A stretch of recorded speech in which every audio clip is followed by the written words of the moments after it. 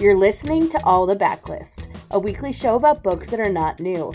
I'm your host, Kelly Jensen, and this is the April 28th, 2023 edition.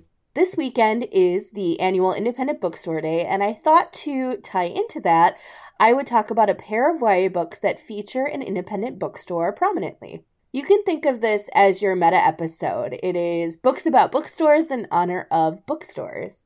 I'm personally really excited to take part in my local indie bookstores events because they have a few, and I'm especially looking forward to the puzzle competition that they're hosting, which will be a number of contestants competing against a local author. And I am just going to say that my puzzle fingers and my wallet are ready to do a little bit of damage on Saturday. Before diving into the show, though, I wanted to share that we have launched a new subscription newsletter, The Deep Dive. It covers all sorts of topics from fascinating stories, informed takes, useful advice, and more from experts in the world of books and reading. You can subscribe and get exclusive content delivered to your inbox. We offer both a paid level and a free level, so you can choose what works for you. And you can subscribe and check out what it has to offer at bookriot.substack.com. This episode is brought to you by Visit Williamsburg. In Williamsburg, Virginia, there's never too much of a good thing. Whether you're a foodie, a golfer, a history buff, a shopaholic, an outdoor enthusiast, or a thrill seeker, you'll find what you came for here and more. So ask yourself, what is it you want? Discover Williamsburg and plan your trip at visitwilliamsburg.com.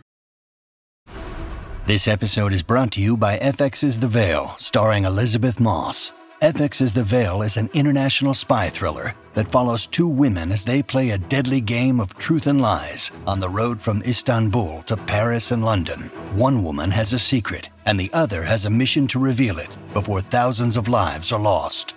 FX's The Veil, now streaming, only on Hulu. So the first book I'm going to talk about today is This Is All Your Fault by Amina May Safi, and I'm going to begin with my favorite way to talk about this book. A lot of the early reviews on Goodreads when this book was in pre-publication and then right when it came out were so mad. Why? Because they called the book plagiarism. If you're thinking, why would they call a book plagiarism? Like, how could a plagiarized book get past publishers?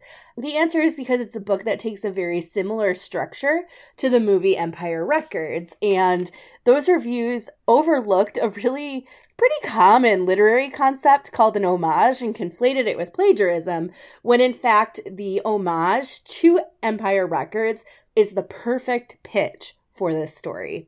So the Wild Nights bookstore is in danger of being sold and closing, and the three teen girls who work at the store that day find out that the store is going to close that day. The three of them, they couldn't be any more different, and in fact, they find themselves mostly annoyed with each other. There is Rin, whose story begins with her preparing to tell her crush her feelings. She is a biracial teen who makes bookish content for the internet, aka she is basically a bookstagrammer. And then there's Imogen, whose story begins with shaving her head.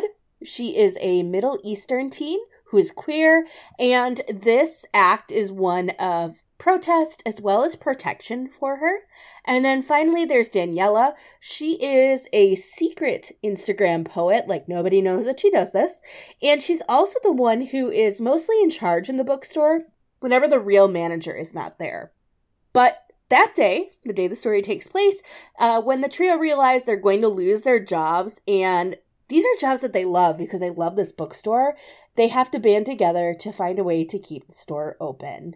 The book is told in under 24 hours. It's super fast-paced, and I will say at times it's pretty ridiculous, but in such a way that it is just enjoyable. All the way through, you see these girls trying to take down the man, and they come up with some really clever ways to try to undermine what's going on in order to keep their bookstore afloat. I love that Safi took the short time period through three voices, and I love the setting. This one takes place in my backyard in Chicago, and it's just a lot of fun. Go into this one for that, for the ride, for the shenanigans, and for three very different teen girls who are coming together to save their beloved bookstore. That is, This Is All Your Fault by Amina May Safi. The second title I want to talk about is The Last Summer of the Garrett Girls by Jessica Spotswood. And I did not intentionally theme the books this week to be told from multiple points of view from different girls, but alas, that is another theme going on here. You can call this book Little Women Meet Sarah Dessen. It's set during the summer at the Garrett sisters' grandmother's independent bookstore in a coastal tourist town. So the four Garrett sisters are about as different as can be, but there is one thing that unites them, and that is understanding this is the last summer they're all going to be together. One sister will be graduating, and another sister is preparing to truly enter into adulthood. The sisters are no longer the young girls they once were, and so this summer is their opportunity to soak in so many of the lasts that they can experience together before they all transition into new roles within the family. So oldest sister Des is struggling quite a bit. It is hard to be the oldest, and it's especially hard to be that oldest when you have so much responsibility on your shoulders. This is especially true because she is helping ensure that the bookstore succeeds, and being so busy means that she hasn't had time to really dream or enjoy her summer, let alone think about what it is she truly wants to do, as she enters into adulthood. Sister Kat has gotten a role at the local theater, and she is stoked about this summer performance. However, she is also trying to shake her ex and, hopes that this role will help her do that. But then she discovers her ex and new girlfriend are also cast in the performance. So she needs to up her game a bit and pretend that everything is okay, even if it means potentially faking being fine, maybe faking a new fling. B is getting ready to go off to college, having just graduated high school, and while everything seems fine, she has gotten into her dream school and she's going to go there with her boyfriend. They've had this plan since they were 13, and now that B has had some distance and is starting to stare at the truth of what the future is before her, she's starting to wonder if this is really her dream anymore. And then finally, Sister V is coming to terms with her sexuality, and she finds herself falling really hard for Cece this summer. The problem is that Cece has a boyfriend, and as much as V pines and as much as she'd love to have a relationship with her crush, it just might not be possible, but she's certainly going to try and make it happen.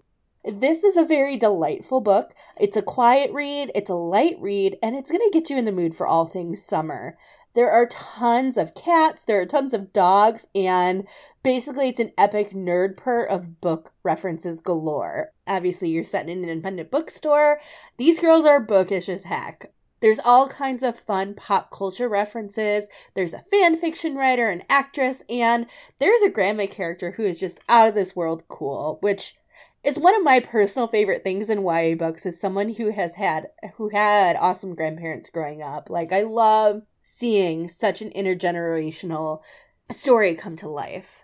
And, this is the kind of book that will really kind of feel like a hug in the form of a book. I have just both referenced Liberty Hardy and Eric Smith here, so shout out to either of them if they're listening. But both of the books in this episode are going to be fun, fierce stories about books, about a love of literature, and about the power of girls coming together and understanding that they're different, but that they can have shared values and shared passions and dreams with one another and work together to pursue them. And with that, today's show comes to a close. All of the books mentioned in this episode will be linked in the show notes, and if you want more YA books set in bookstores, you're in for a treat too. I'm going to link in the show notes to a post I wrote on this topic a couple years ago, which covers both of the books here, as well as a boatload of extra books.